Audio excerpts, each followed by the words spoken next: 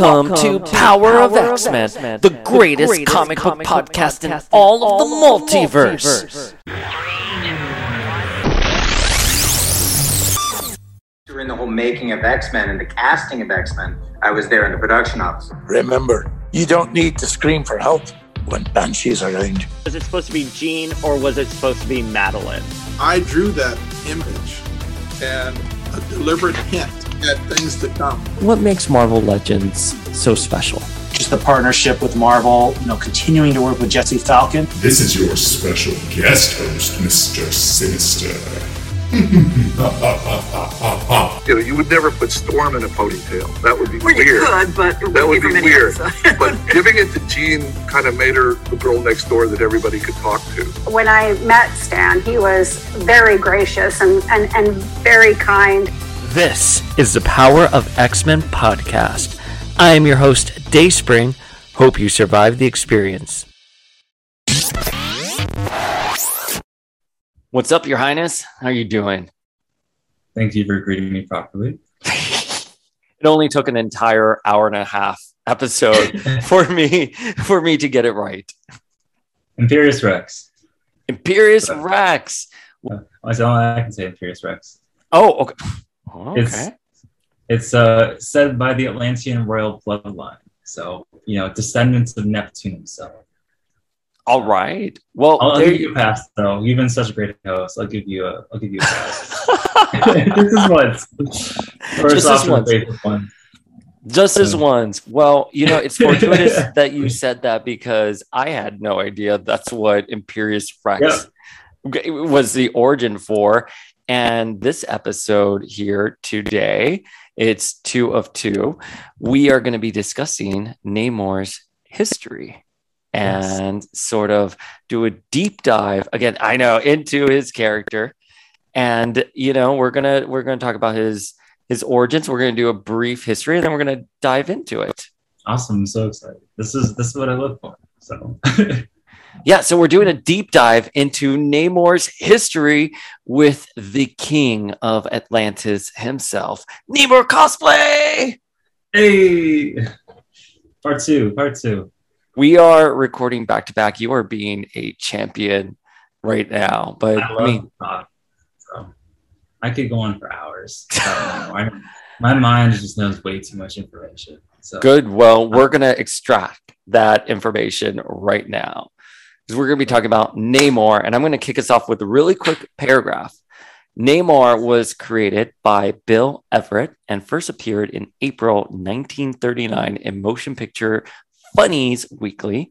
Everett said the inspiration for Namor came from the poem The Rime of the Ancient Mariner, and came up with Namor on his own, thinking that the name sounded very noble and regal, and that's how we got the name Namor. And eventually the character made it to Timely Comics, which was Marvel's predecessor, and he was one of the big 3 characters they were pushing at the time, the other 2 being the OG Human Torch and Captain America. He was Captain America, which you've also cosplayed as. You haven't done Human Torch yet. No, I'm gonna Photoshop that in somewhere, so. But Namor has traditionally been an anti-hero. He's been a lover. He's been a friend. He's been a king. He's been a foe to many.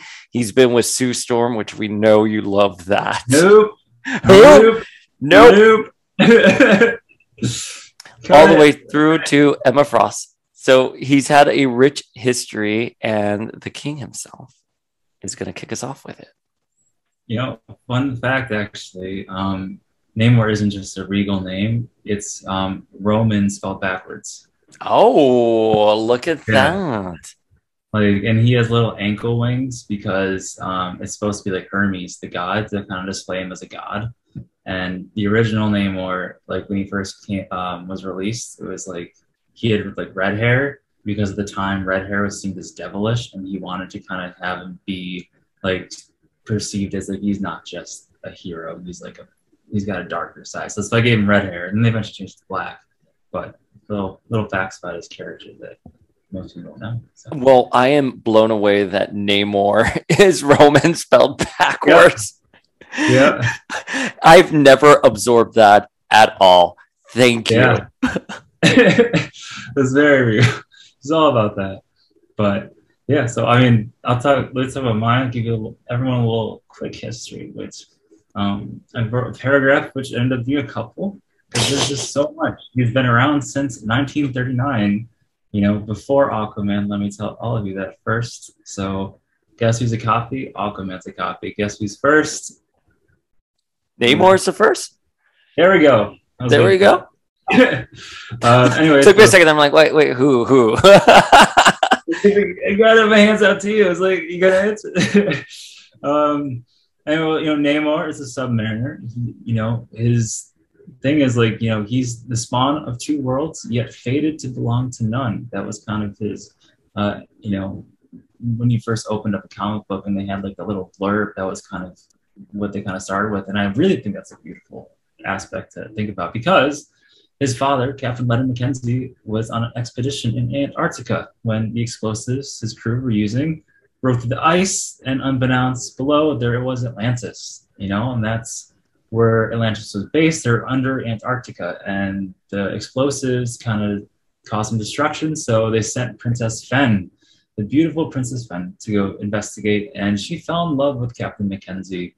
But when she didn't return, her father, Emperor Thakor, sent troops up, and Captain Mackenzie died. No. So Namor's dad died, unfortunately, but she came back to Atlantis, and she had a son named Namor, and that means the Avenging Son in Atlantean. So he is the spawn of the surface and the sea, which no one thought was possible, which is a huge thing for them. But anyway, he grew up in Atlantis, and he dealt with hardship because he was also pink-skinned, and the Atlanteans are blue. Not to mention, he was also the first mutant. In case anyone was curious, the ankle wings on his feet, that's a genetic mutation. And he's also stronger than the average Atlantean, swim faster, thick skin, bulletproof, and fly. But, when he first started, he was like, he was still very young, he was very green, but he wanted to prove himself to his grandfather, Thakor.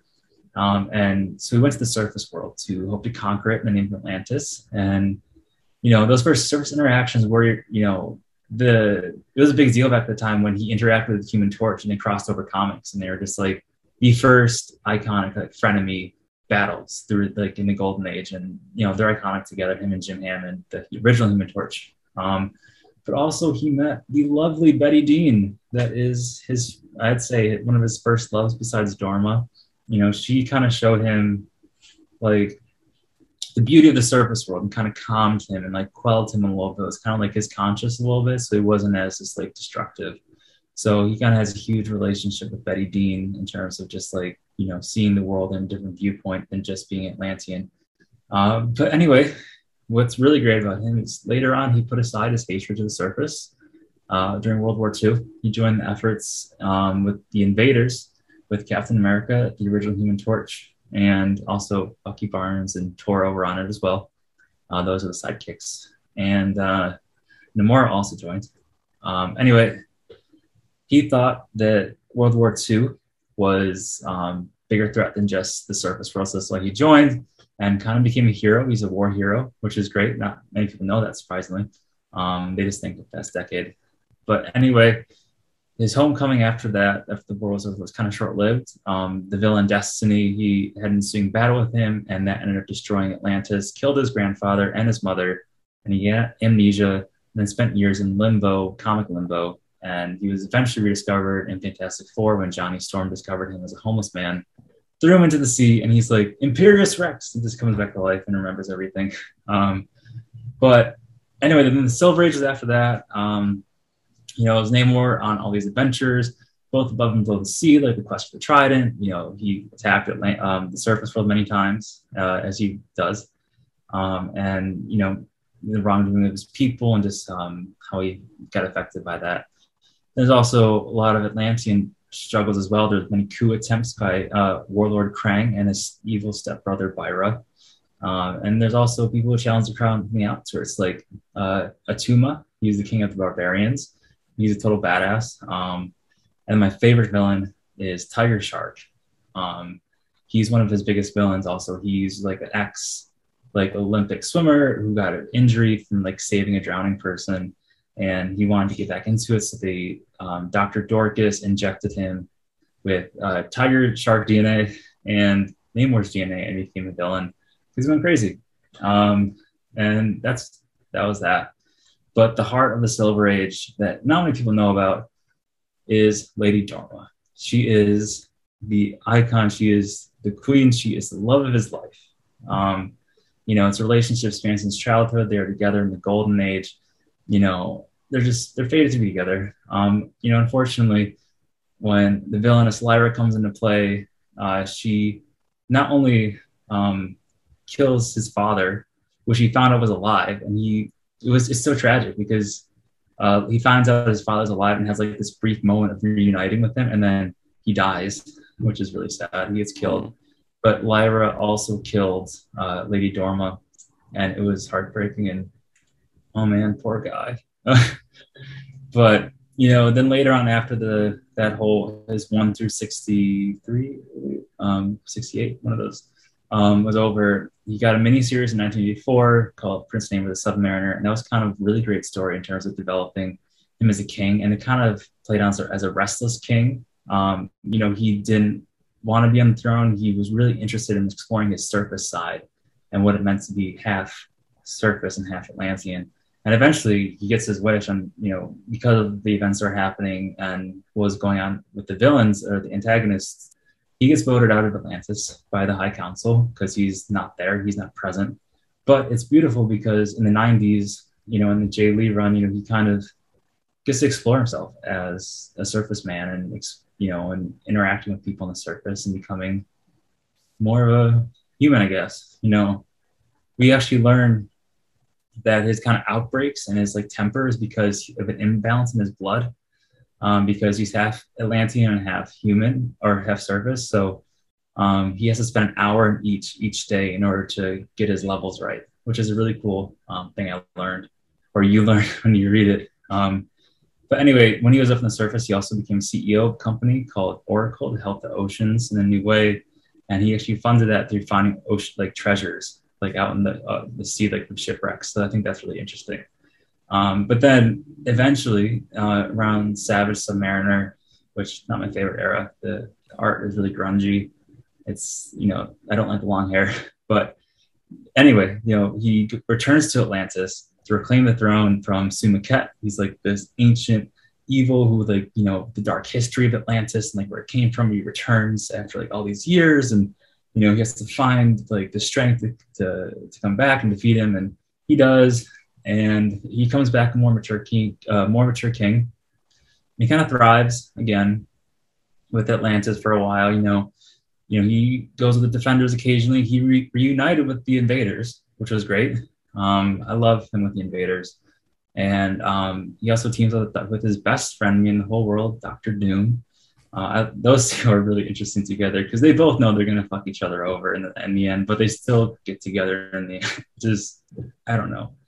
But then the tides turn yet again when Namor is framed for a terrorist attack in Kansas. And so S.H.I.E.L.D. and Tony Stark are complete assholes. And they're just like, it's you. And we want to occupy Atlantis. And he's like, I didn't do it. So he goes to try to prove himself innocent. And then things go haywire, and he has to sacrifice his people and his city. So he evacuates the people from the city and blows up Atlantis to get off S.H.I.E.L.D.'s radar. And his people are to the wind. He's to the wind. And it's kind of a new life for him. And thus begins his time with the X-Men and Utopia era. So, yeah. And so Namor joins Osborn's Dark X-Men, and a retcon of a relationship with Emma Frost is established. And of course, Emma Frost is the White Queen of the Hellfire Club. And as part of the Dark X-Men, they seize San Francisco, which is experiencing massive violence and riots from anti-mutant protesters for Proposition X, which is a statute that was trying to be passed that limited mutant reproduction rights. But best part about this is that Namor and Emma pulled a fast one on Osborn because they were secretly working in cahoots with our boy Cyclops, who was the leader of the X-Men. And then he joins the X-Men officially, not the Dark X-Men, the actual X-Men, as they go off and establish Utopia, which is one of the islands the X-Men occupy during their many, many decades long run. Currently they're now in Krakoa. Before Krakoa, there was Utopia. And Namor takes residence up there. And yes, there's a lot of tension between him, Emma, and Scott. But things start getting a little bit more interesting with Namor when the X event, Schism, happens, which sees Wolverine and Cyclops going at odds ideologically. And they end up fighting. And the end result is that the X-Men divide. So Namor remains on Utopia because he's here like, I'm not going anywhere. I'm staying right here on Utopia. And he becomes part of Cyclops' extinction team. And this is sort of the beginning of a larger story with Namor during this era, because he is tasked with helping preserve the mutants in a world where they're on the verge of extinction. This is right after Wanda casted her decimation spell, and 99% of the world's mutants were decimated. So in this era, he does get his own solo run. He forms a friendship with the mutant messiah, Hope Summers, who was the only baby born since the decimation with an active X gene. So she was raised in the future by Cable. She comes back, and her and Namor sort of have this very touching, loving friendship. And eventually, during the events of Avengers versus X-Men, when Tony Stark blows up the Phoenix Force, a fraction of the Phoenix goes into Namor, and he becomes part of the Phoenix Five. And this is an extremely notable part of his history because he lays waste to Wakanda. And it puts him at odds with Black Panther. And we all know what the rumors are right now with Black Panther 2.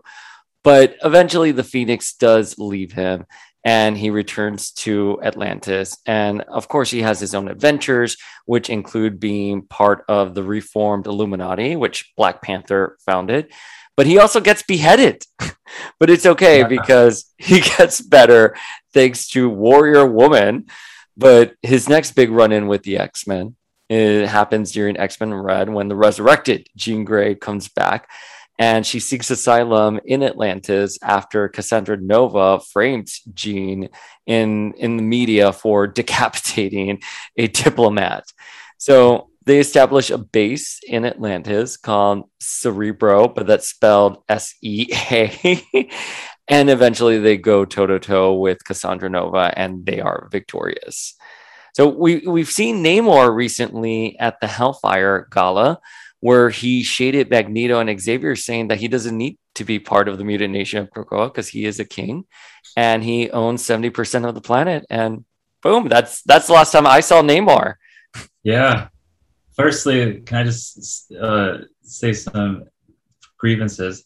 Why didn't he get a Hellfire Gala look? He showed up in his everyday armor. I feel like he's the kind of dude who would show up and dress as the shit. He would be Emma Frost level with different outfits. I feel like he should have worn a cape or something, like his usual armor. Like there was so much potential there. I agree. Look, dude, I agree. I'm sorry, I called you dude. Your Highness. Don't hit me. Don't hit me. Why didn't he have a good look? He is royalty. He's gonna show up, and I don't know. He came across so dicky in that, and I know we've talked about that in our previous episode of like, why are you writing him so flat like that? You know, like he's obviously was invested in the X-Men during the Utopian era, and now that he's seeing mutants, which he is half mutant, thriving. What's up here? You're shocked. Like.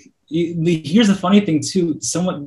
In Dan Slott's Fantastic Four, they use that line as like, "I'm king of 70% of the world." They use that there too, and they came out with the same time frame. It was like, you can't think of anything else original. Like he's friends with the mutants, but he should have just showed up. Like even just to show up to be like, hit on Emma Frost. Like he should have just done that. Like just like, what's up?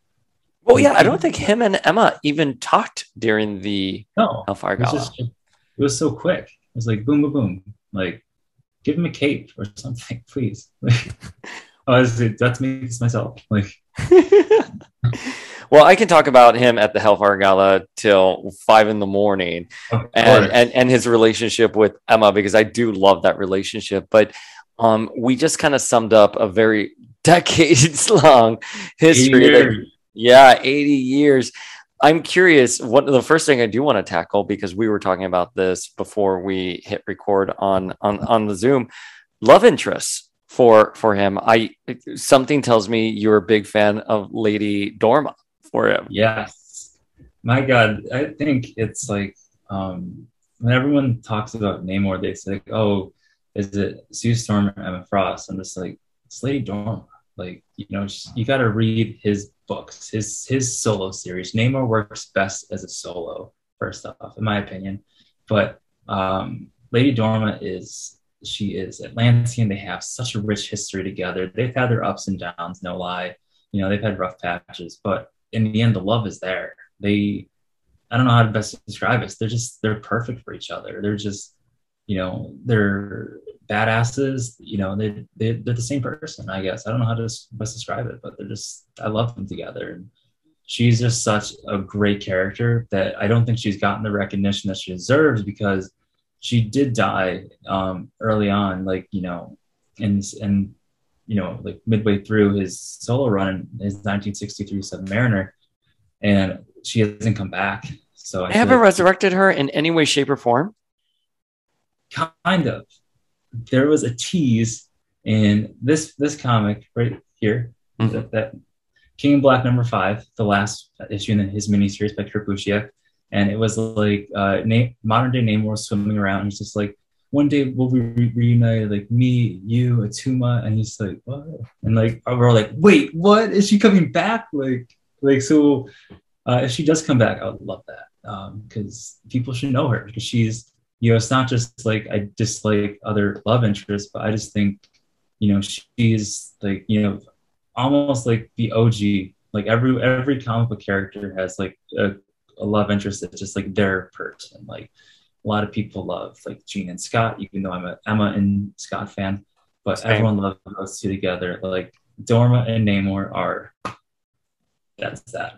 I don't know how to describe it. She's just a badass, and you know, she's also just like elegant, and she takes control of Atlantis at one point when Namor is gone. She just like grabs it, like riles everyone on the throne room. She's like, we're gonna go, you know, stop the Surfer Stars. We're gonna save our king. Like she, you know, she takes charge. You know, she's not like, oh Namor, come save me, my love. Like, where are you? Like, she's like let's fucking go. Like, you know, she sees things and no one else does. So, yeah. I mean, and her design, I mean, she truly looks regal. I mean, she's draped in red. She's got blue skin. Oh yeah, oh my God. That's a dream cosplay duo. That's my main one I want to do. I need to find the big Dorma to do. You heard it here, folks. His Highness is looking for his Dorma. I'm looking for my Dorma, guys. Like, she's like, look at her. She's an icon. She is. She's an icon. So that's what I think. So, and you know, also to go on love interest, if you want to talk surface people, there's as we previously spoke in the last episode, is Betty Dean. She is the first surface woman he's ever met, and they have a great love story in terms of like, she's shown him the beauty of the surface and quelled his, you know, warlike tendencies when he first, you know, came to the surface. And you know, there's also this beautiful tragedy written in Marvel Snapshots with them together, where she finds out Atlanteans live like more than 100 years, like a couple hundred, and she's just like, oh my God, like how am I gonna, like, we're never gonna get this life together, and it's so tragic. That's beautiful. Yeah, it's like very heartbreaking, because it's like they both love each other, but like at the same time, she's kind of at a point in her life where she's getting older and she wants to settle down, but Namor's still like young, and he's just has all these like tendencies and stuff. So it's kind of hard to walk. Like, just it's like expiration on a friendship. Because there's even a book where she's old, like, because she's been around since like, I don't know, really the beginning. So Well, and I feel like narratives like that, I mean, that's something that was brought up in Buffy, with Buffy and Angel. Angel being a centuries old vampire and Buffy being a 16-year-old girl, which now sounds really creepy saying out loud, but the idea is there. She will eventually one day grow old and die, and he will live on. And I love that idea of that melodrama. And I got to tell you, I've seen a photo of, and you're gonna don't hit me, please. I've seen photos of Betty before. I always thought it was Sue. Yeah, I mean, he loves his blondes. I can't blame him. I'm a blonde man myself, so. Both seem. It's easily to get confused. So it's not like not like can be angry about that. So because not many people know about her beyond, because these are like Namor fandom people, because he's obviously not as popular. So is she still around? Is she still on the surface? What's Betty Dean up to? I don't think she's been around for a minute. The last time I can really recall, like there was like the Marvel snapshots, but that was just like a flashback, like post-war kind of storyline. She's in those storylines, but like modern age, the only mention of her was like when First Mutant, when he's meeting with Loa, and Loa's like grandmother, it was like best friends with Betty. So like when Namor finds Loa and then sees her, he's like, oh my god, like we were friends with Betty. And it's like it's that's probably the one that I can remember the most. So besides flashbacks, so I don't know what she's up to. So all right, Betty. Well, Betty, come on, get out of that nursing. I guess she would be in a nursing home. Probably. She's like in her 30s and post-war, so I'd assume so. So like, get out of that nursing home, go to Krakoa, and get resurrected in a new body. Yes. It is will allow that. Maybe they'll make an exception for Namor. But if they are, then bring back Dorma. Yes, please bring back Dorma. Out of everyone, that's who we should bring back the most. Because also like in the King in Black miniseries by Busiek, there's a young version of her, like because they follow like a young Namor, a Tuma, and a young Dorma. And she actually, fun fact, she saves the day. Like Namor is there in the background, but the person who stops the Black Tide, which is the villainous group, was Dorma. Like it was her. Like they all helped her, but she had the final blow. Like she wielded magic, and like she had like it was so cool. That's why I love her. Like and what they did with her, because it was Namor's book, but it was like she saved the day in the end. So she's great. People should know about her. I hope they do. What about Morena? So she's okay. She's not my favorite, but she's like an alien. She was on Alpha Flight, I think, when they met Namor. But they got married and they had like whirlwind romance. But she is also a monster.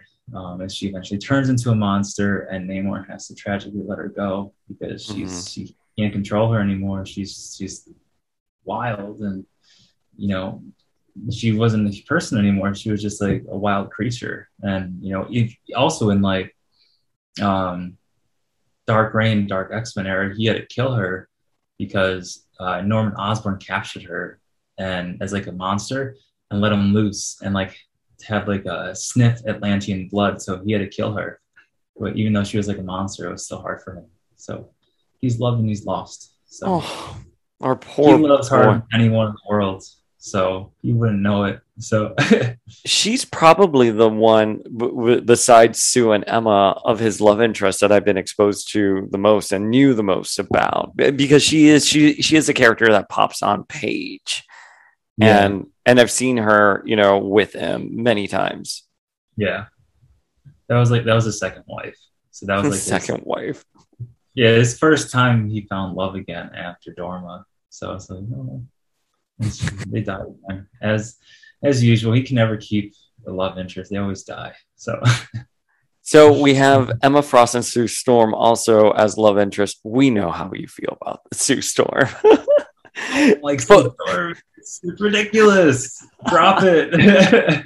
Writers need to drop it. Like it just doesn't make sense anymore. Like it worked maybe at the beginning. It was like it happened and that was it. But he's like, he shouldn't be obsessing over one person. He's fucking Namor. He doesn't need her. Like he's been with much hotter people and much like Emma Frost. How do you get with that and be like, I think I like Sue Storm. Like, I love Sue Storm. Oh, she's so great. Like, and it's also just like, why is he obsessing over one person? You can get anyone he wants. I think it's ridiculous. Like, get over it. Like, writers need to get over that trope first. Did he ever have flirtations with Wanda, or was that just the animated series? Wanda? Yeah. Maxima? Yeah. Scarlet Witch. I don't think so. What animated series is this?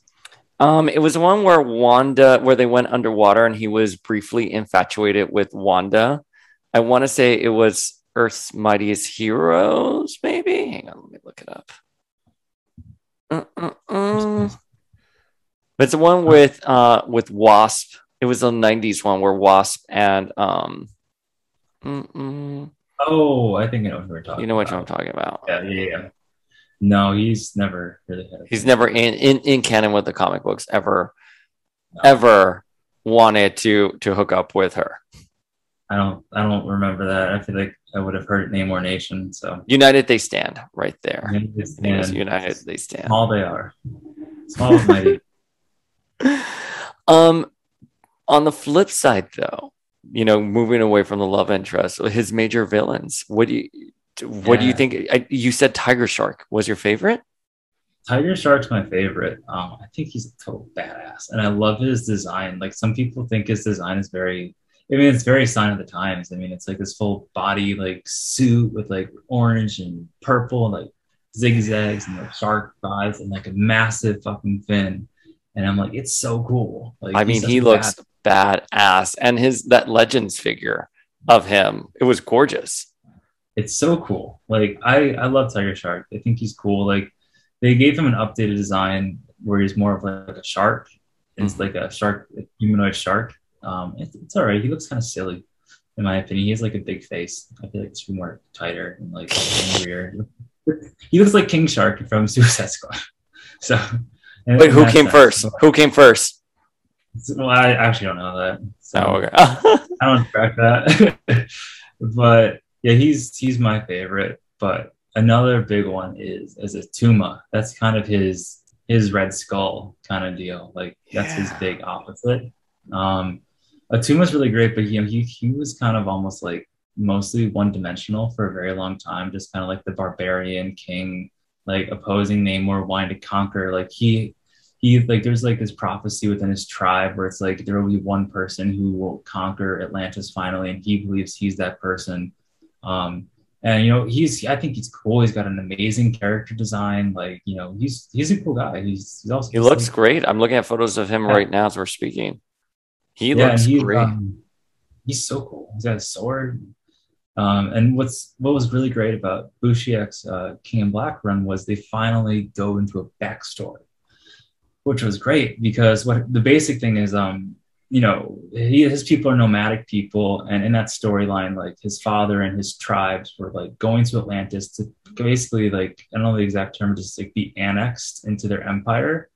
And it was like a big thing because like they've always been separate. And what happens is when the black tide rolls in, everything goes to shit. Like, most of his people are killed. So he's like, has a very, half his people are gone basically.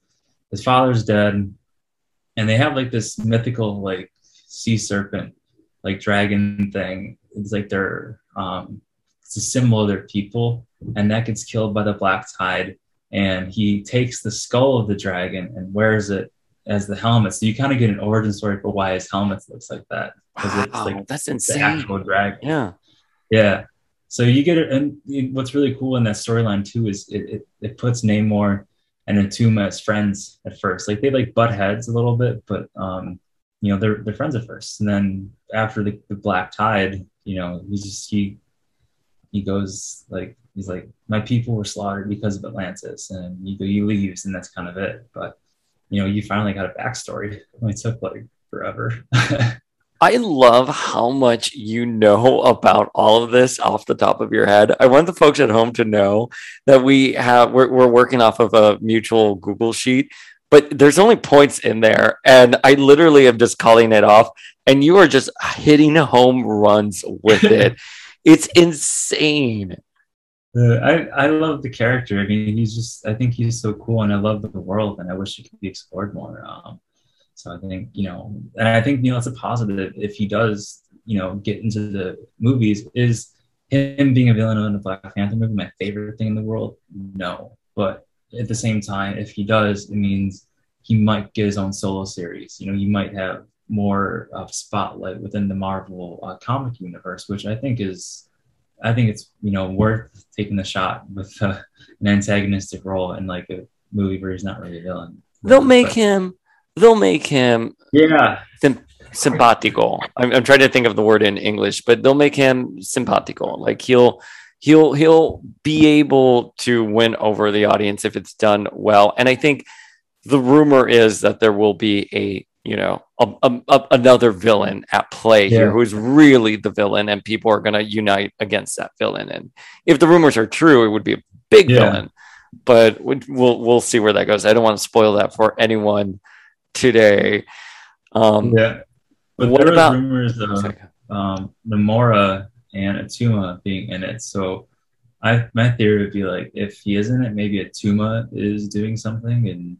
But if there's an option would be the Kiver Island incident, which was in the Defenders run, where Atlanteans were doing black market trades of vibranium in this whole incident. And it's only one issue, but I mean, that could be something, because the thing about Namor, he's not going to attack you unless you attack first. Like, I feel like he has to be provoked to attack Wakanda. So that's my only hope. And I think it would be a third party, honestly, because I mean, if they want to do something with Namor, I feel like they're not just going to they did a great job with Killmonger. Everyone loves Killmonger. Killmonger is more of a standout than T'Challa. Like, I think, and I love T'Challa.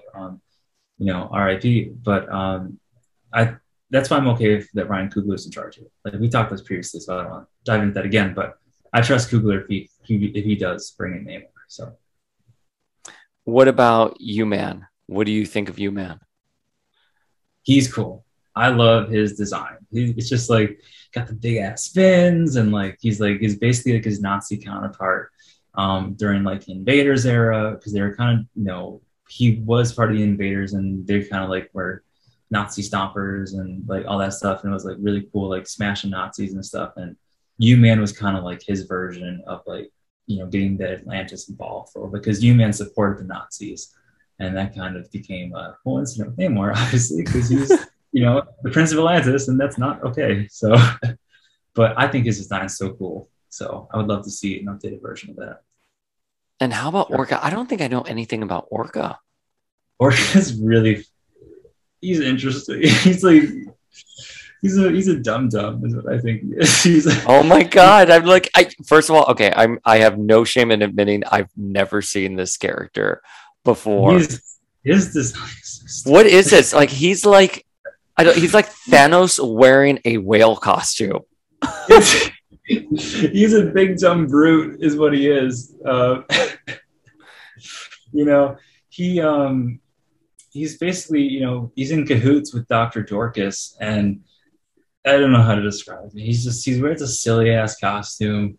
And, he uses a lot of firepower, but he doesn't really have any motives, because he's just like follow man, he's just a brute force kind of for Dr. Dorcas, who is just a scientist who really can't fight him. So he goes a little crazy, obviously, but so he's not exciting, unfortunately.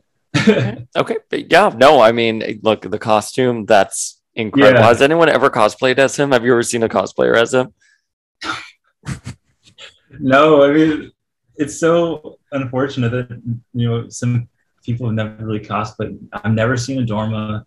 I've never seen an Atuma. I've seen a tiger shark. I've seen one tiger shark, which is really cool. I'm surprised that there hasn't been a Dorma. I'm shocked myself. Like, she should be done. I think she should. Like, there's been Namora and Namora. They've been done, and I've seen those. But I've never seen Dorma or any of that. I've never seen any of his films, really. So, wink, wink. Wink, wink. My cosplay plans. I love all the hints that you're giving here. We're such stans of all your work and what you do. So You hit on you see Krang. I think I wrote that down. That's a big villain, actually. Oh, He's his warlord. He was in the animated series as well. He's the warlord. They have an off and on relationship, which I think is weird because they're kind of buddy in around like Utopia era for a little bit, and he almost betrays him, but then you realize he shouldn't. But Warlord Krang is like has an obsession with Lady Dorma, and he hates Namor for that. The fact that Dorma is in love with Namor, so it's very, very early comic booky when it's all about like the girl and like relationships with that. But he reminded me of like the Norman Osborn type character. He's smart. He's very smart, and he's planted coups many times because Namor's always off the surface so many times. It's like, it's actually interesting because there's this comic series, 12 issues called Saga of the Submariner. And I think everyone should read that if they have any interest in Namor, wants to basically sum up most of his his original run. It just goes through everything and very quickly brushes over it. And it's so funny to just watch, like, I'm going to Atlantis, I'm going to go to Service World. Then they kicked me out of Atlantis, so I'm going back to the Service World. But now I'm in Atlantis again, and he's like, boom, boom, boom, boom, boom. It's like, oh my God, he really just switched a lot. Like, keep him in one spot. That's what I love about the First Mutant and Bushiek's run and the Deep. They kept him in Atlantis, and they developed that world more. And I want to see more world building. So I went on a tangent. I'm sorry. So no, don't apologize. The people after the last episode know exactly who's on the show, and that is incredible. Please, we encourage you to have as many rants as you want. I don't know if you know Demanda Martini, but when Demanda's on here, she goes on her rants. The people know. Don't worry. This is I'm just looking at you, and I'm like, yes. I'm rallying against with you. Excuse me. Namor Nation. So got another one. So what about? I don't know how to pronounce this one. Byra. Yeah. But tell me about Byra and Lyra. Oh, Byra and Lyra. That's back to back. They were in cahoots for a little bit actually too. Hashtag cahoots. Yeah. Cahoots against Namor. Byra is his evil stepbrother. He's been around for a very long time, and he's always been jealous of Namor, because Namor's the heir, and he hates that because he's like, Namor's not a true blood Atlantean because he's half Atlantean and half surface. And anyway, he hates him for that, and he's very mischievous and always tries to overthrow him. Like there was one time where he, which is really interesting because all the people start to hate Namor and they want him off the throne, and he's so confused by it and so hurt by it. And then Dorma, of course, as she always does, she finds out that he's using like a mind control ray on Atlantis. That's why everyone's against Namor and like wants Byra in control because they're under mind control. But again, Dorma isn't under mind control because she loves him so much. That's real love. Sue Storm could never. Sue Storm is like, I'm sorry, I'm battling malice right now. But you're a woman who really loves you. But anyway, so Byra does a lot of shit, and I'm surprised people don't see through his shit because he's got like the handlebar mustache, like, and like a little goatee. It's like he just like reeks of mischievous acts. So he's weird. But he doesn't see much really after in the modern age, to be honest. So it's unfortunate. So what about his supporting cast of characters? Namora, Rita, Lord Vashti. Am I saying that right? Lord Vashti. And one I've never heard of is Princess Fen, which we have talked about obviously tonight. But what are your thoughts on all of them? Sure. We'll start with Lord Vashti. He is his like go-to guy. He is his rock. He is his like his counsel and his voice of consciousness in Atlantis. He actually started off as a lowborn, and Vashti helped Namor retrieve like the trident of Neptune, but then also at the same time while Krang was taking the throne during Namor's quest to find the trident to win back his people. Vashti was encouraging. He was like, no, don't give up hope, because I don't know if I was in a story. I'm sorry. To give a little context, in this storyline, Krang overthrows Namor when he's not there, and Namor feels like he doesn't have his people, so he has to go on a quest for Neptune's trident, which is supposed to be like the end all be all. Like, you're the chosen one, you're the descendant of Neptune, you're the king. So he goes on a quest for that. Now let's go back to where I was. But anyway, so Vashti is like supporting people, telling him, don't worry, like Krang's horrible, but Namor's coming. He's not dead. He's coming for everyone to save us all. And after he comes back, he gets he's like, you were a big help to me. You're giving me my counsel. And he ends up being like a really big character. And he actually ends up being one of the 3 people who voted him out of the throne room. Wow. Which I think is okay. I mean, because eventually when he comes back to save Atlantis, he forgives him. He said it was the right decision. He's like, I wasn't ready to be on the throne, but now I am. And I think it's really beautiful. They got a great relationship. And then I would love to find a cosplayer to do him too. So if any older cosplayers wants to get blue. So I just want to do a whole Namor verse. Shoot, that's my goal. Get everyone in there. I feel that like that would be achievable in today's world because cosplays are so much more dynamic now. Yeah. And you could, we're putting that juju out there in the ocean that it will come back. Yeah.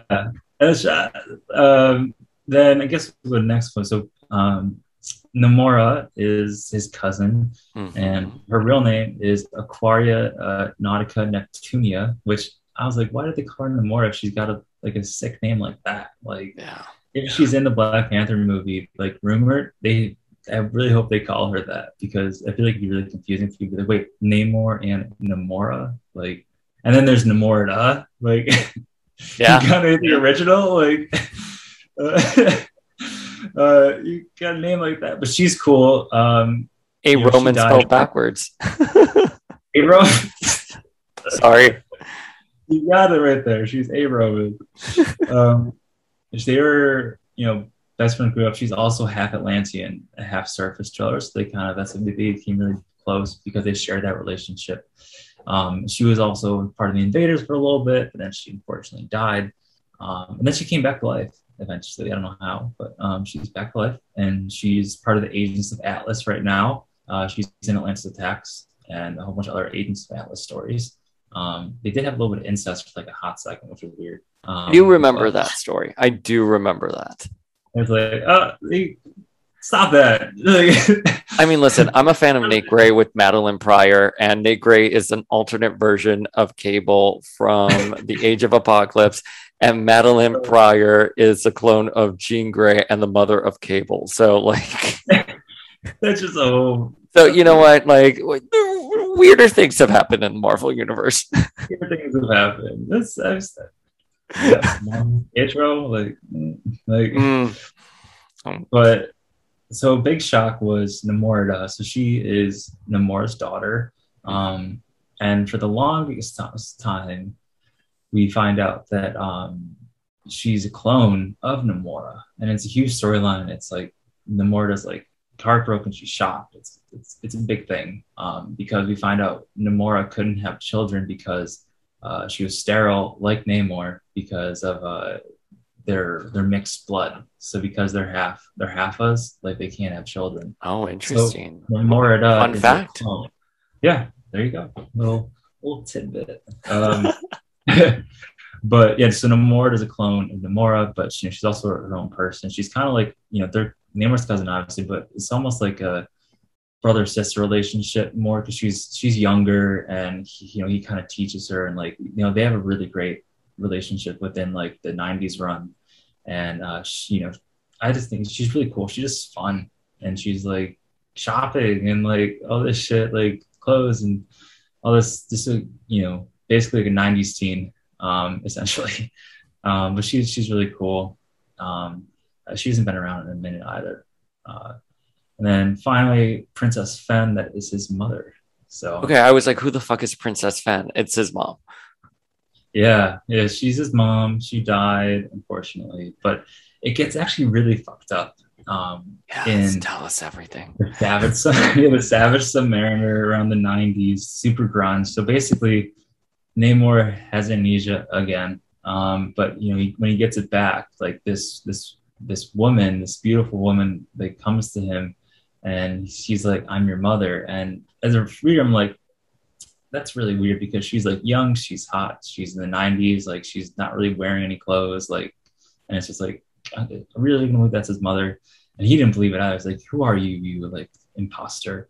Who are you really? Like she wasn't. Fun fact. Basically, she's Sue Maquette's lover. I forget her real name. It's some random shit name.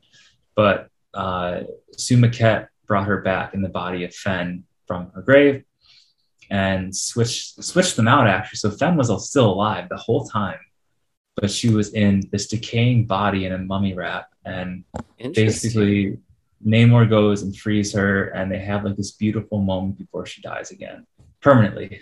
But I feel like I didn't explain that well because it's so complicated how the logic of it works. But she was alive for like a little bit, and he had some closure, and it was really beautiful. Because the person who had his mother's body was just a complete psychopath. So it was great when she died. Like by Felicia. It was great when she went swimming with the fishes. I see what you did there. Look at that. Take those shots at home. You're probably listening on the podcast like, well, they're drinking a lot. We're just not drinking. Yeah, we're not drinking, guys, at home. Just the FYI. Although I think we had planned to. We had mentioned it, but yeah, that's okay. I drank a whole bottle the other night, so I'm good right now. You're still reeling from the other day. It's insane. Yeah. But anyways, I'm sorry. Continue. Oh, that was basically it. They have a great relationship together. He has, I love that his parents, they were great. They weren't like Odin or anything terrible. He had a good family life, although his grandfather was really hard on him. And that was actually, forget about that. Holy shit. Yes. The first mutant, the first 6 dealt with the Equanos. I think that's how you say it. They're water vampires, sea vampires. Firstly, I don't like vampires in general, so it didn't really excite me because I don't care about them. But I'm sure you love my Buffy reference. Oh no, I don't mind them. I'm just saying I don't. What I read. But you gravitate towards you, yeah. I'm not like they're not. I don't hate them. I just like, for instance, Blade. I was like, he doesn't really interest me because I don't really care for vampires. Like, what's this about? Anyway, sorry. So he finds out like one of the like lead Equanios is actually like a vampire version of the Core, his grandfather, and it's actually a really good storyline because his grandfather's just like being like, I was like hard on you and like you're terrible, like you're not meant to be king, like I should be taking over, and like now that I'm eternally living, like I can rule forever, and he's just like you're just a half-breed and all this stuff, and Namor kills him in the end permanently. Yeah, he does. Yeah, so he kills him and just overcomes his terrible grandfather, which is, I think that's just an interesting and like on who writes it, because there's some storylines where like his grandfather's like loves him and like he's the heir and stuff. There's other storylines where he's like a hard ass on him. So it really depends on what storyline you think about. And so I just take it as I go. So whatever it is, I'll believe it. So my question, thinking of him during the different eras he's been in the Golden Age, it ends with him getting amnesia and just being homeless. Like that's how and then he's just in obscurity until Johnny Storm finds him. Yeah, because so they basically did what they did with Captain America with him, which is like they just put them in suspended animation, whether it's ice or being displaced in a housing front. So that's it. Yeah, I mean, I think I saw an interview or I read an article about the decision to do that, and I think it was just they just needed an excuse to bring back Golden Age heroes or characters in like a way that was like, what have they been up to for the past 20 years? And it's like, oh, he's been homeless or he was trapped in ice. Like it's just like, because at that time, it wasn't deep. It wasn't like interconnected 100 different stories. It was just like they read it for fun. It was just like boom, boom, here it is. He's That's back. it. Burn off the beard, and oh my god, it's Namor. No way. Throw him in the ocean. Like I can picture that panel in my head right now when Johnny started doing that like that, and then like Namor's all like somber there, and like yeah. Yeah, because it's so weird. It's like he burns off his facial hair. It's like, is that the best way to do it? Like no. Doesn't that smell like burning hair? Like, but what if he wasn't Namor, huh? Like, yeah. What happens there? What if he doesn't got that bulletproof skin? Oh, shit, damn it! On social media news. But I think when he came back, it was pretty cool because he went to go find his people, and he found Atlantis destroyed from the whole Destiny thing, but he thought it was because of the nuclear bombs. So he basically, had like the Horn of Proteus and called upon Giganto and basically tried to attack New York as repercussions. So, which I think he's right in his own way. I mean, we previously discussed this. I feel like he has every right to attack the surface world. You bro, I support you. Like, get him back. So, like, one thing though, like one really good storyline is the 2019 Invaders run. Yeah. And what's great about that is he kind of wins almost, because usually he gets stopped like in his tracks before anything gets serious happens. But in Invaders, he firstly he's a total badass because he captured Hydro Man and like the villain and said, you don't deserve the power of water. I'm the king of the oceans. I do. So he stole Hydro Man's powers. Yes. And so basically he's a total god mode. He can like, there was one moment where his like council or something, they didn't agree with him. And he was just like raised his hand and like took all the water away and he started choking. And then he like put it all back. He's like, okay, and are you done being like disagreeing with me? Like, it was so cool. I love that. But he basically turned a whole city into water breathers through this like gas and then flooded it. So it wasn't like he was killing them. He just turned them into water breathers and submerged the whole city. So it was a big deal because everyone's like, oh my God, how do we do this? Like this whole city is like water breathers now, not by their choice. So it was really interesting to see him win. But you might like this. This is also the reason I hate Charles Xavier. In this run, so we find out Namor has this, obviously he has intense PTSD, and I love when they do storylines on that. Yeah. And he was not over this one death, like of a close friend that he thought he could save. And Charles Xavier is like, let me help you. And like, he's like, this is like mental therapy. So you can talk to the person. He's like, no, but he's not real. He's dead. And because of that, instead of helping Namor, he fucked him up even more. Oh, and did Xavier fuck up a pupil? Shocking. Yeah. Shocking. Big deal. Like, okay. I love like when I found your podcast and you like hate Beast and you hate Xavier or you don't like them. I'm just like, I feel so validated because I thought people liked them. Like everyone loved these people. Like, nope. No, Beast I think is unanimously panned by X fans for how he is in the comic books.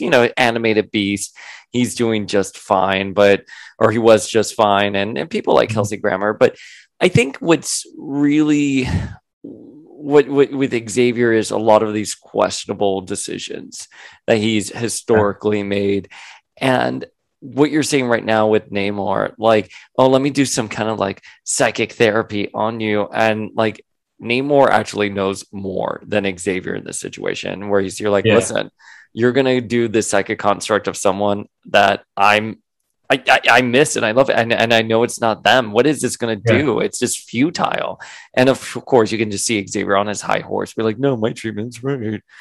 Yeah, he did without even asking him. So it just happened. And the crazy thing about that, though, was the therapy version of his friend who he lost ends up becoming like a villain almost.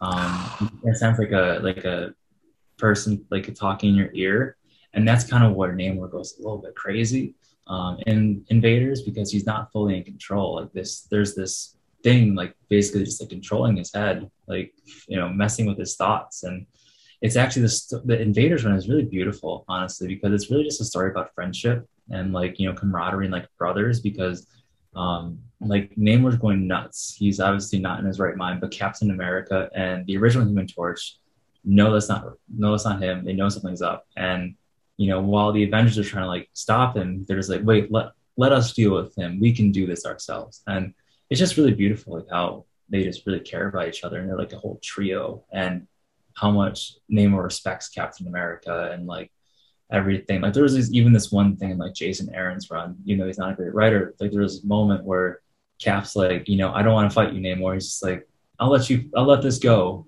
because I respect you. Like I feel like I remember that moment. Yeah, he was like fighting. It was like his first appearance in the 2018 Avengers run. Mm-hmm. Just like, it was okay. But yeah. When did Captain America and Namor hook up after they both came out of suspended animation? Were they shocked to see each other? Well, you know what was really funny actually? So Namor found Captain America in ice, but he didn't know it was Captain America. I think it was like these like Inuits or like some sort of like, you know, like northern tribe like was worshiping this like ice creature in like the ice, and he like found his like screw you and your false gods or some, I don't know the exact wording of it, but it was basically something along those lines, like you're false like idol, and like tossed into the ocean, and then the ice streamed down to New York City. Then we obviously know it's like, oh my god, it's Captain America. So he found Cap in ice and didn't even know it. So I just think this was so funny.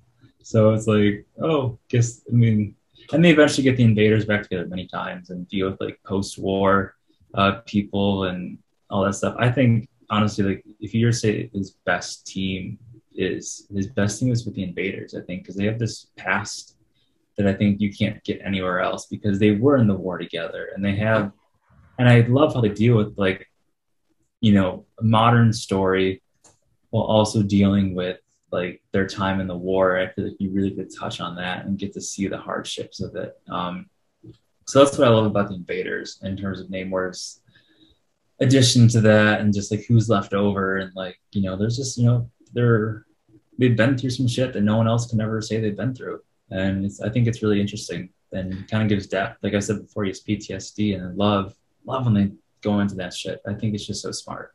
And they go into that in the 80s run, do they? The Prince Namor run, where they tackle him being homeless and his PTSD for that.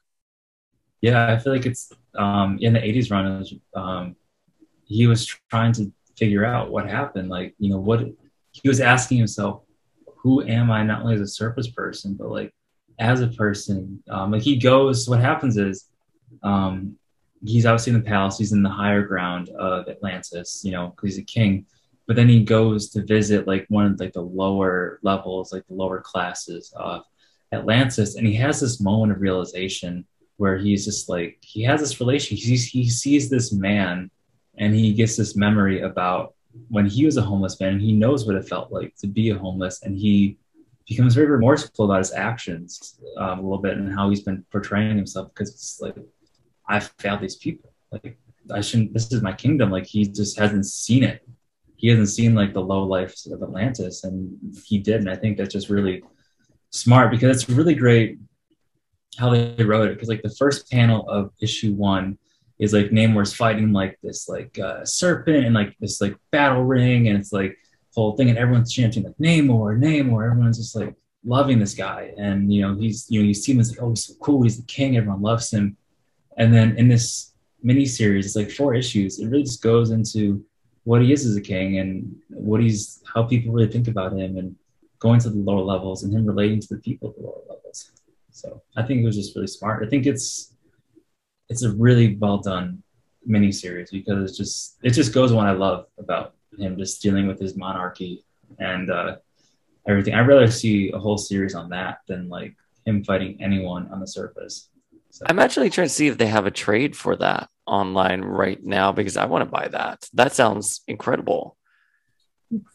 Boom, right there. So what about when he gets into the 90s with that long, oh, right there. Yeah. I got him. I got the whole 90s run. Let's see. Oh, whoa. Let me see. You got the omnibus. I'm not a big fan of omnibuses, but that looks incredible. I'm starting to come around to omnibuses, by the way. You know, it's been a slow march for me because I do read everything digitally, and if not, I like a good paperback. But talk to me about that monster you were just holding, the '90s run. What did you think of '90s Namor, especially with the hair? Are we going to see you grow out your hair? No, I do not like long-haired Namor. I think it looks trashy, especially when he had the ponytail. Who do you think he was? Nightwing? No, it was just, please don't do that. In this case, Nightwing had the ponytail first. Oh, well, I don't know. I'm making that up. You know what? If that's you do you, because Nightwing can keep it. Nightwing can keep it. It was very 90s, you know. It's very it was. Because you can just tell based on the comic and the art and stuff how different it was during that time. Oh yeah, and like the grunge and like the darker elements. Because you can see a real change like Omnibus, because it goes from very classic comic design to Savage Submariner, which is just dark and gritty and again grunge. So that's just I think it was a good run. I mean, it got into the surface world a little bit and dealt. It wasn't my favorite because I do prefer underwater stories, and he kind of just like the CEO of the company and like did stuff, and his villains were kind of meh. Like I love that he's the CEO of a company. Yeah, when you said that last episode, I was like Namor, which is such a '90s plot too. It is it's like the hook of it was just like Namor's dealt with everything that's below the surface. Now he's dealing with the upright business world of the surface, and his like big villains are like the Mars siblings or something, and they're just like. We go from Atuma and Tiger Shark to the fucking Mars siblings who are just like business people. Like, come on. But it was good. They had some good storylines. They dealt with Namorda being a clone, like just all, you know, there's a couple hidden gems. And then once they get into the more Savage Submariner vibes, I think that's where it kind of takes off, because if we go back to this underwater world, we deal with Sumaket, we deal with like him return to Atlantis, and we get more world building because you know, you learn about like their dark history before Neptune came along, and I think you got that right. And then also Tiger Shark comes back. He looks weird as hell though. He doesn't have his big fin. He's like little spikes. Our boy needs that fin. He needs the fin. I'm like, all of a sudden like the biggest fan of him right now. Shark is so cool. So like he looks sick. He's like dark and has like these massive spikes, but then like his head has like little spikes everywhere instead of like one massive fin, which is what he needed. You're so close. So close. Just, you know, head pieces they just missed in that era. You know, long hair, no fin. Like count me out. But it was definitely an interesting era how they switched it up a little bit. And I wasn't a fan of the costume either of the era. I mean, it looked cool, but it was like really weird. It was like this crazy gold armor with like these skulls on them. But then like his costume was weird because it was like I think it was like gold pants or something with like a green crotch. Sure. Okay. Was, yeah. Just in the crotch. And I was like, that just looks so ugly. Like this, like do the whole or just don't do it all. Like who thought of that? So I don't. The 90s was a curious time with some of those looks. Everyone was just experimenting in their time, but it is what it is. I mean, I enjoyed it for the most part. So, and then the modern age. The modern age, yeah. I mean, what are your thoughts on the Initiative era? I love the Initiative. I thought that honestly, I think was the greatest in terms of world building that we had so far. Because not only was like the art more modern, but you know, you got to see these amazing like designs and stuff, and you know, Atlantean like what's the word? I guess designs really just like what their areas look like. You know, it's just more detailed.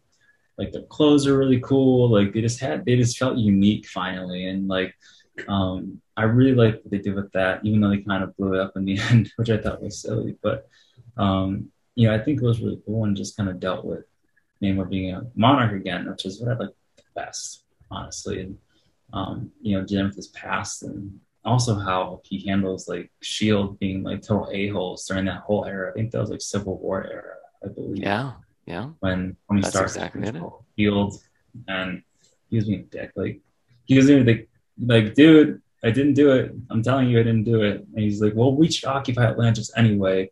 And he's like, I didn't do it. And I'm not going to attack you. And he's just like, well, blah, blah, blah. And he's like, all right, well, that's when he gets his big Neptune armor and then just goes after Tony Stark. And it's like, yes, kick his ass. He deserves it. Like, I'm telling you, I didn't do it. Like, why don't you believe me? Like, I'm not in Kansas. That's in the middle of nowhere. Why would I be there? Like, Why would I? There's no body of ocean anywhere there. Like geographically speaking. Come on, Tony. Like, just because it's Atlantean tech doesn't mean I did it. Yeah. So, that was a decision. But that was really cool. That started Krakoa, or not Krakoa. The Utopian Utopia. era. Yeah. Mm-hmm. I really liked Namor on it, as we said. Like, I think he brought a really great dynamic to the team. And I like the history with Emma. I thought it was something that was well done. I think for reasons we have discussed, there are two characters who really gravitated towards each other because they're regal and hot as fuck. They're going to walk into a room. You're going to look at them. They got swag. The amount of swag. And I love Emma would end up with someone like Scott because they're both mutually good for each other. But Emma's type is someone like Namor. Like, she wants to date the fucking king who sometimes has amnesia, and they will just go to parties together and they would be that strong power couple. So that era was really great. I love the relationship they had with Hope Summers. I think Hope was a character that a lot of people were watching at the time because they thought it was the reborn Jean Grey. But Namor has even shaded Jean in the past. He was here like, I can't believe these men fight over such a generic looking woman. And I love Jean, but you know what? I love a good shading first. How did you feel about that? Your God Queen. Yeah, I know. Well, that was the first thing I thought about when she came back and she went to Atlantis. I was like, is Namor going to shade her? I was kind of disappointed that Tom Taylor wrote their interaction sort of mild. I was thinking, I was hoping he would be a little bit more shady towards her, but I thought Namor being on the X-Men was phenomenal. I'm sad what we saw with Hellfire, the Hellfire Gala recently, because I'm like, I just don't believe that Namor, even if he is king of 70% of the planet and that horrible line we've discussed, I still think he would participate in the diplomacy of Krakoa. And I think he would have a vested interest in his ex-girlfriend running the Hellfire Gala and being a major player on the council there. And I don't know, have they tackled Krakoan drugs in Atlantis? They must have.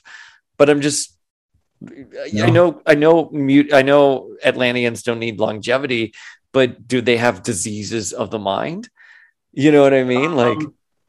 No, they haven't actually. That Krakoan drugs could help. So I don't, and how about this? Even if, let's just say, those elements aren't at play here with Krakoa and Atlantis, like, play ball with a really rich power that's coming. You know what I mean? Like, you are a kingdom, you are a monarchy, you do have to play on this planet with other people.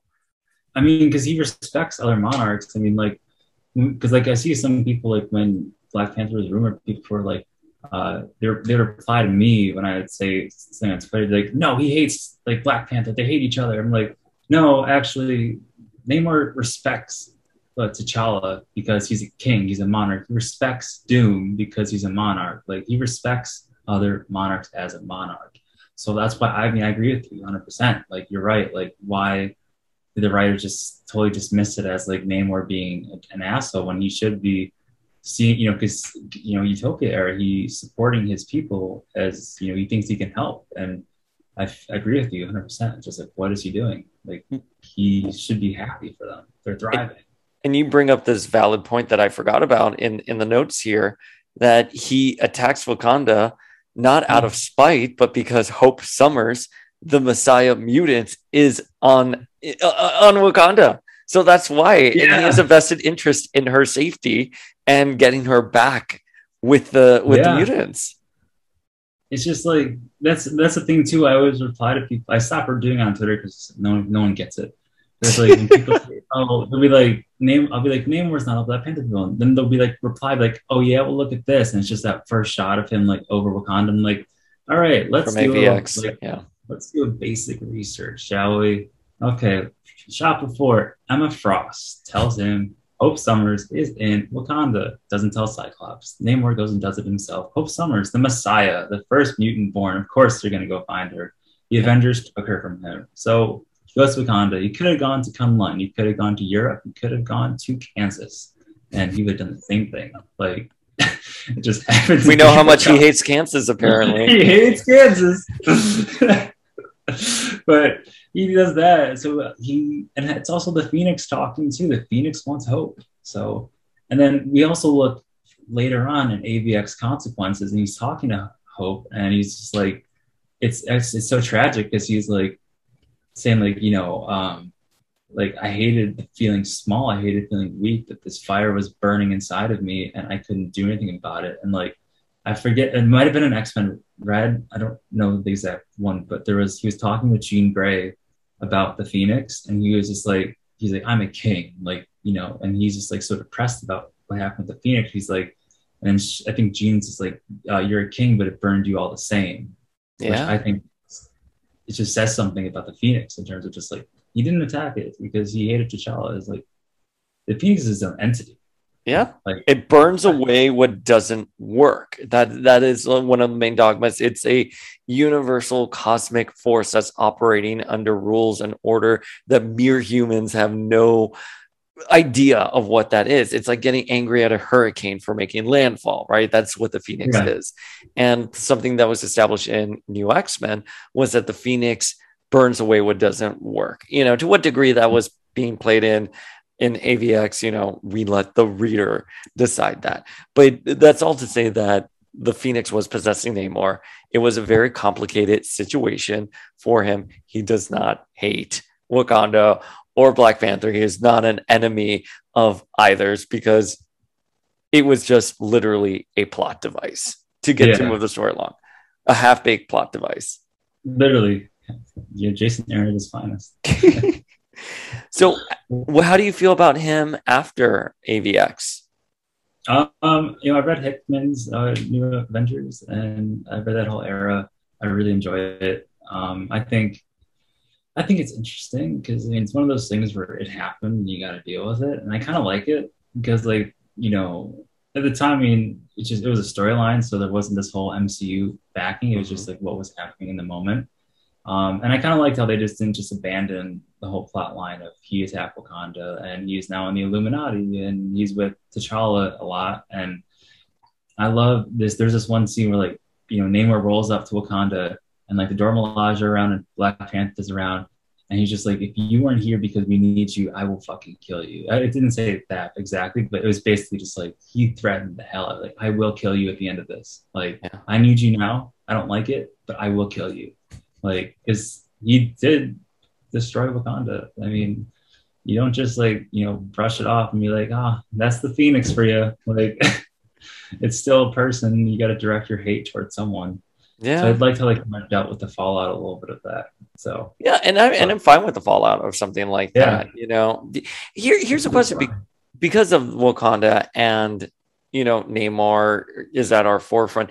Did you think in Endgame when they had that line about there's earthquakes off the shores of Wakanda? Did you in the water? Did you think that was a Namor reference initially? I mean, I was just like. I kind of thought it was more. I saw that rumor, but I thought it was kind of just more a way to show, like, how much Black Widow is trying to do in that moment, because she's just like, oh yeah, I want to do something. Like, what are we doing about it? And like, Okoye is like, it's an earthquake. You do nothing about it. I didn't think of it as Namor. I thought of it more as like, Natasha is just really just trying to fix everything she can, and this one's out of her control. So. I agree. That's how I initially took it as well. And at the time, I don't think his film rights had been sorted. Do you know anything about the film rights historically? I know they're back at Marvel, I think. I'm pretty sure they are, because we did find on Twitter that there was a Namor movie or like official Namor or something, like a Twitter hold name. Like, you know how like sometimes Marvel films will like make a Twitter and just always be like vacant, just like they have a name hold. So, you know, they can't have someone like me do like Namor official and Namor cosplay. That's taken. Sorry. Sorry, you can't take it. That's it. Called dibs back in January 2021. I was the first. It was vacant for that long. Yeah.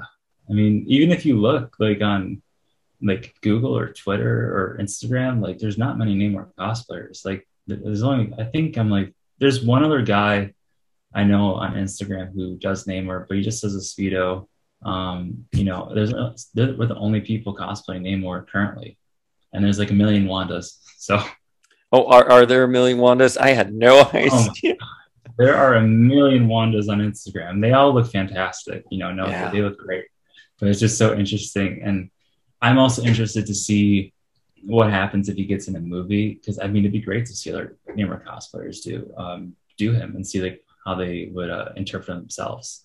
So I'm not the only one. So it'd be cool to see what they come up with. The boom, as I was speaking with someone about it, you know, you notice it on the sharing pages, like when a show comes out, like everyone's doing Loki, everyone's doing Zemo or Falcon, or everyone's doing this, blah, blah, blah, like Widow, Natasha, Yelena.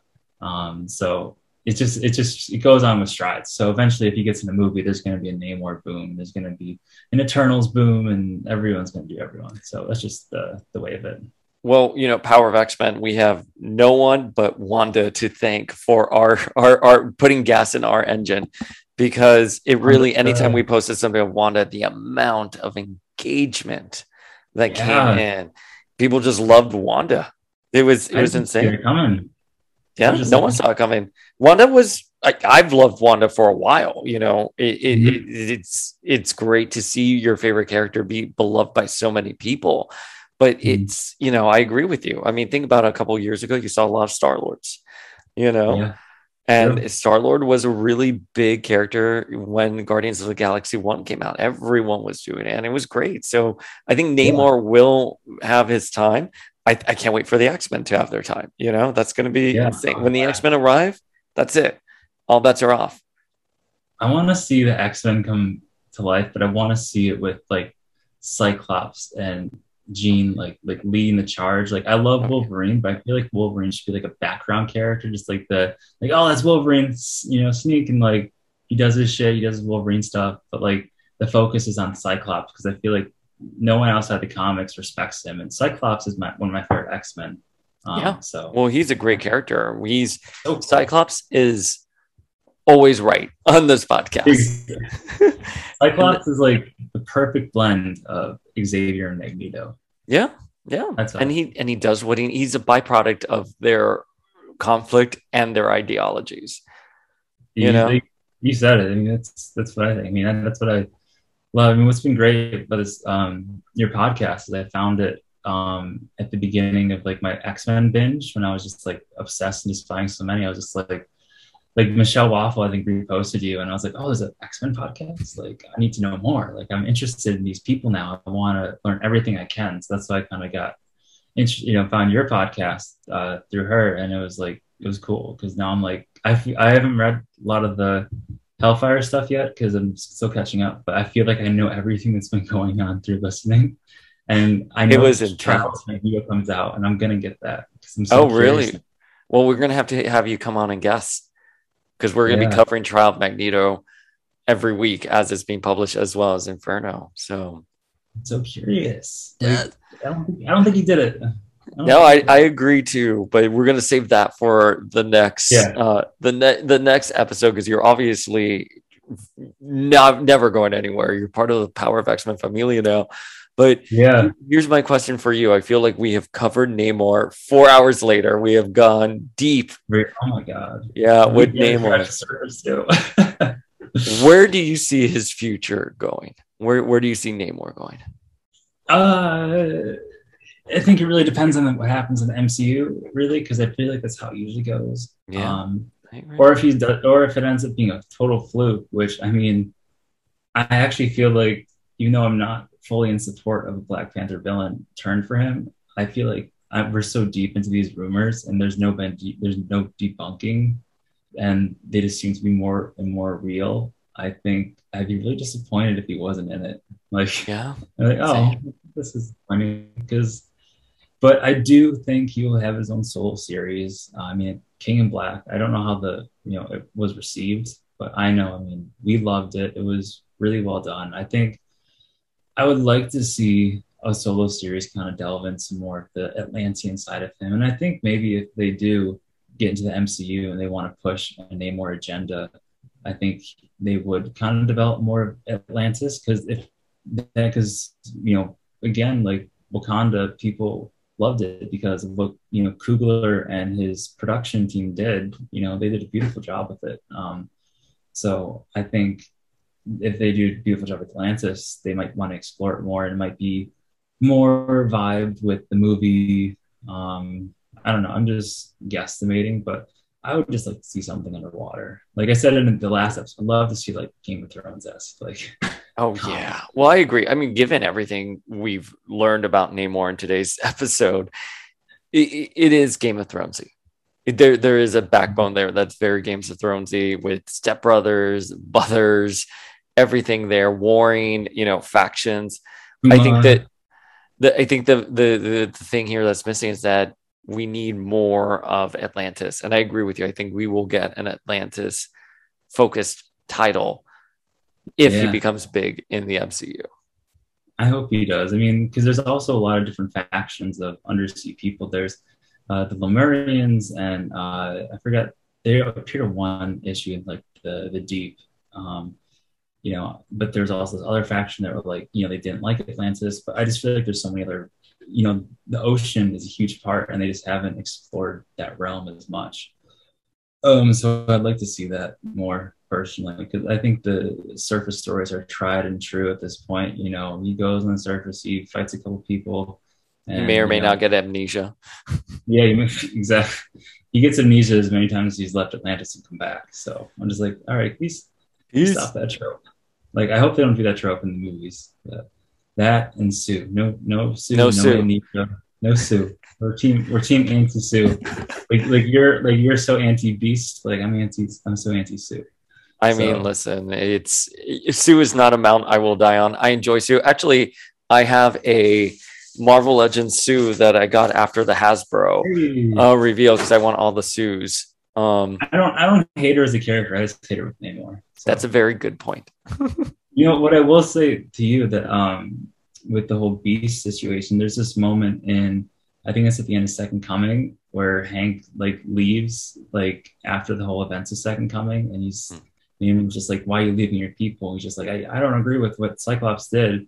And Namor like calls him out on his shit, and he's just like, you're leaving your own people, like what the fuck? And I think that says like miles about Scott Summers as a leader, because you have a king who doesn't like to follow orders, he does what he wants. He's Namor, and I love how he's defending Scott Summers as a leader, and he's following what Scott in general, and you don't get that often with him, where he was going to respect someone enough to follow orders, like, well, and Scott did a good job during the Extinction arc. You know what I mean? Like, so Namor acknowledges that, because I'm sure Namor's like, fuck, I don't know how I would have handled that. You know what I mean? Yeah. Like, and he saw the how tactful he was, and also that Emma was there too and present. So, Beast, fuck Beast. Of course he would say something shady like that. I don't know. Beast is always going on the Avengers, the Inhuman side. I'm like, fuck off, man. Like, you're done. And listen, Namor, one of my favorite, like, well, he's a mutant, but non-traditional X-Men. When, he brought in our God Queen when she was, on the run in X-Men Red. That's it. He's A-list. But again, I thought him and Emma were so hot. That's when I really took off with the character. I loved him during Gillian's run. I thought it was great. I hope my hope would be that he kind of circles back on Krakoa in some way, shape, or form. Because I was curious about that. Like, I think that was one of the first questions I asked was, is Namor on Krakoa or is he in Atlantis? We kept waiting to see him in the lineup for all the Hellfire Gala reveals, and we were just like, "Oh, that's depressing." He's not his armor. I mean, I think it's partially my reasoning in terms of why Namor works best in his solo series, because if you get the wrong writer, they'll use just like these Namor tropes where he's Namor, he's a womanizer, he's very self-involved with himself, and he's arrogant. And I feel like if you get the wrong writer and he's like a background character, they're just gonna do the trope, because it's like no real plot in the story. They're just like, oh, it's Namor, let's have him say something very Namor-y. And I think that's what is a failing of him in some of his like team ups, because it's just like they just toss him as like a side character, just like he's gonna say something that Namor would say, and then people are gonna get a kick out of it. But it's like it doesn't develop anything that should be developed. I don't know if that makes sense. I would like to see him go back. I mean, I heard there are Hellfire Gala. There might be multiple, every year thing. Yeah. So next year he gets. Let's see him next year. Maybe he can get a do-over on the green carpet. Yeah, I would love that. I was waiting for. I was like, okay, if this happens, I'm gonna go. I'm gonna cosplay this immediately. And do it. Well, especially since in House of M, when they had the gala in House of M, he came out looking very regal in it as well. And I don't understand. Listen, I get it. There's only so much you can design and put into something, but I think most people, one of the takeaways, if people were nitpicking at the Hellfire Gala, was Namor in it and what he was wearing. It's like even like this old one where he's just like in a cape and a Speedo and like. Well, that's my favorite look of his. I love him in the Speedo and the cape. I love it. I love the regalness of that. I got my cape right there. All right. I was actually really proud of this cape. If I can get it off the table without breaking anything. But it's really easy. But I found like this like Greek pattern at like that's gorgeous. LA. Because originally it was just going to be like red velvet, like it should have been. But I found this when I was looking for like the Speedo scales in downtown LA Fashion District, and I was like, I have to double side this. And it's one of my favorite things I've ever made, actually, even though it's so easy. And I got like this little medallion I made with like that, and like the the rope and the like spotlight you. It's my thing. That's gorgeous. Well, you are one of my favorite cosplayers. Thank you. Cannot believe we are here talking almost on 5 hours about Namor. We started at 11, right? 11, 12, 1, 2. Oh, okay. So, 3.5, 4. But still a lot. One character. No, it's fine. No, I love it. Since this is the end of part 2, remind folks listening where they can find you. Well, you can find Your Highness at... I'm sorry, wait. Let me take it from the top again. Your Highness, where can people find you? You can find your kingship at Namor Cosplay on Instagram and Twitter. I mainly use Instagram. I use Twitter occasionally just to interact with some folks, but follow me. I got a bunch of new content coming out. I got a new shoot coming out next week. Can't wait. With Dale Altman, who's a great photographer. So I mean, it's honestly, I'm just so excited that we get to talk, because this is like my first like big cosplay like interview or like conversation, which is really fun, because you don't really get to talk about this stuff with other people you're friends with, or I don't, at least, because I have great friends, but like cosplay is just like a one conversation situation. It's like, oh, what are you making? Oh, I'm doing Namor, I'm doing this. Like, oh, cool, that's nice. And I mean, we had a whole almost 2 hours talking about cosplay. I mean, that's what I love about the Instagram community, because it's just like you can find people who are like-minded. And now I can go to cons whenever they come back and meet other people, because I usually just go with friends, or now I can go and interact and meet other people. And So Instagram is great. I agree. The Instagram community has been wonderful. I'm like you, I'm not on Twitter as much. Like I tried to. I tweeted something and I got an insane amount of like views on it. It was like 16K views. It was like a He-Man and Sailor Moon comparison video or something like that. But and then I was like, oh, maybe there's something here. But I was like, oh man, I can only do one platform. That's and Instagram is a little bit more intuitive for me. But before we go, do you say the magic words? Imperious Rex.